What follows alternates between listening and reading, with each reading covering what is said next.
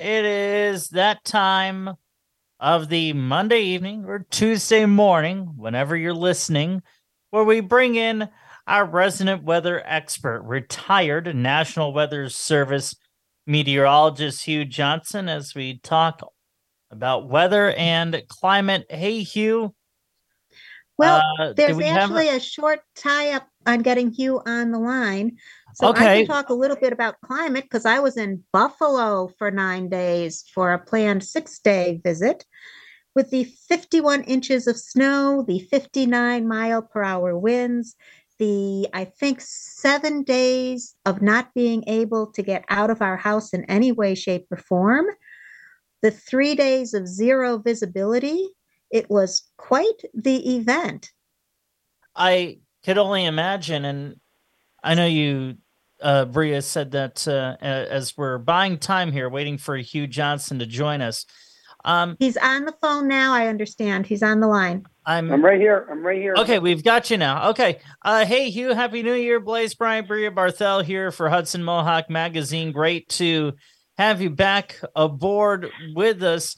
So, as we were buying a little technical time, one of the things you told us in a pre-show email was Rochester, which is about 40 miles south of Buffalo, or south east of Buffalo, I More should like say, east. Yeah, more. Yeah, is east.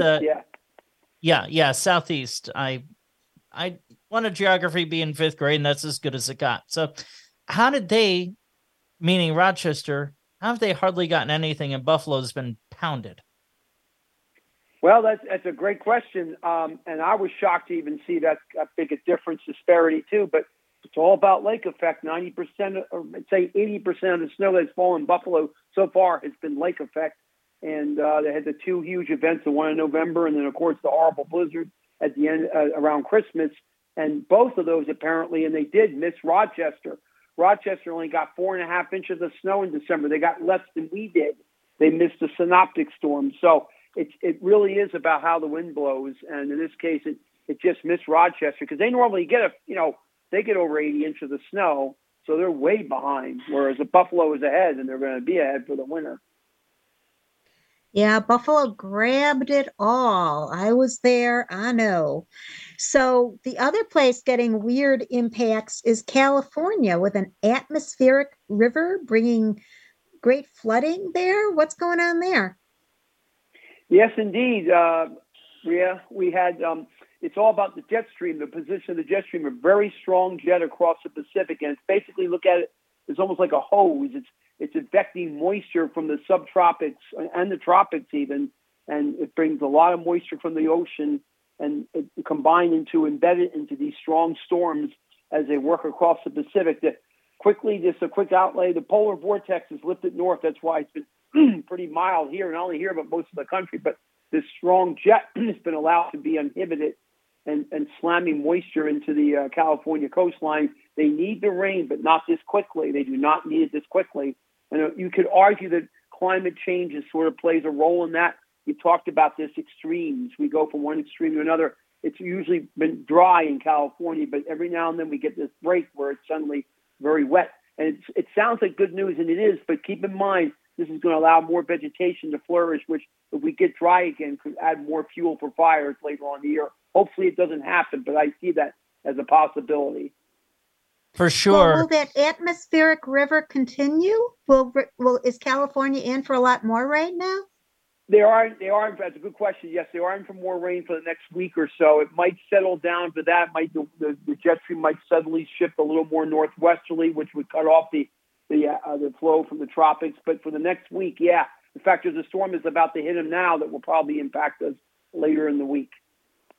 Hi, Hugh Johnson with me, Blaze Bryant, and Bria Barthel here on Hudson Mohawk Magazine as we do our weekly weather musings. Let's talk about this winter. It is roughly 10 degrees warmer. I heard a report on Channel 13 a little bit before we started the show here. There was a reporter at West Mountain talking about the very difficult realities of making snow with temperatures this warm, and we have bare grounds. What's going on? Well, again, we're lacking any Arctic air. The polar vortex is locked up high in the latitudes now, and that's where all the really cold air is. That said, it has gotten marginally cold enough to make snow. I mean, we're going to be in the 20s tonight, especially in the mountain areas, so in the next couple of nights. So they will be able to make snow. Once they get below freezing, especially with the dew point also dropping into the 20s, they can make snow, but it's not the same. It definitely isn't. And the bad news is it looks like we could warm up a little bit and get wet again later in the week, which would kind of mess up the snow again. So no great no promises of any great relief from this for them. And also the ice sculptures in Lake George. Lake George is completely open now. There's no ice at all. So it's going to be hard to have a carnival on Lake George unless they freeze, which they don't look like they're going to do anytime soon.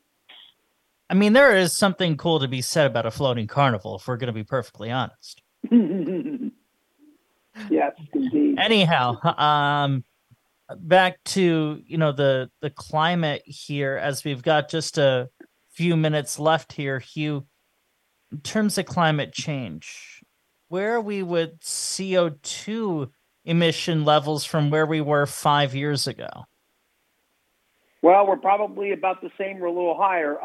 It might be a good discussion for next week because we are running out of time, but it's complicated, but it's not, we can talk about some of the pros and cons and things that are being done to help reverse that CO2 level and what I think the outcome is going to be. Well, let's say that for next week, but for now, I will say that for the next week, it's going to be pretty quiet, like from here till Thursday. We might get a few flurries for the few minor systems, but otherwise quiet temperatures, still running a little bit above normal, not as much as they have been. And then the end of the week, we probably warm up a little bit more as that big California storm moves in. And that could end up being a couple of days of precipitation for our area.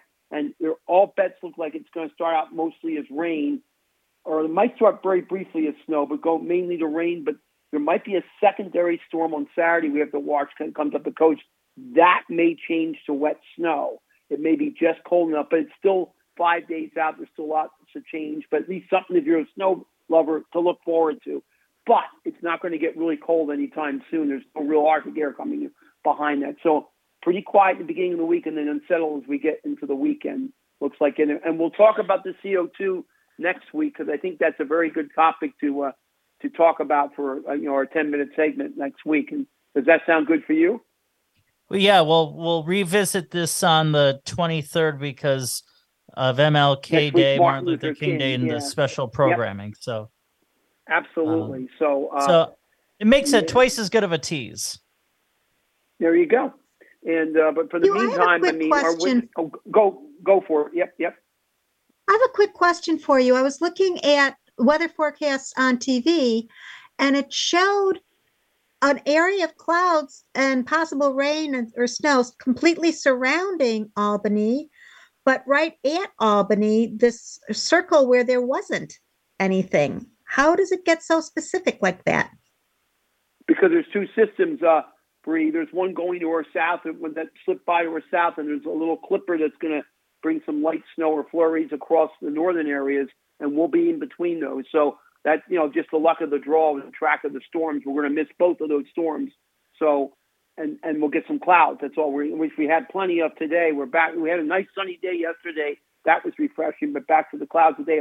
Hopefully a little more sun tomorrow and again on Wednesday. And then it'll probably get cloudier as we get towards the end of the week, obviously, with that storm coming. So that's what's happening there, though. We just happen to miss those two systems. They were both pretty weak, though. Okay, thanks. I was curious about that. Great talking with you again, and I look forward to talking with you in a couple weeks. You got it. Have a great time. Take care, everyone.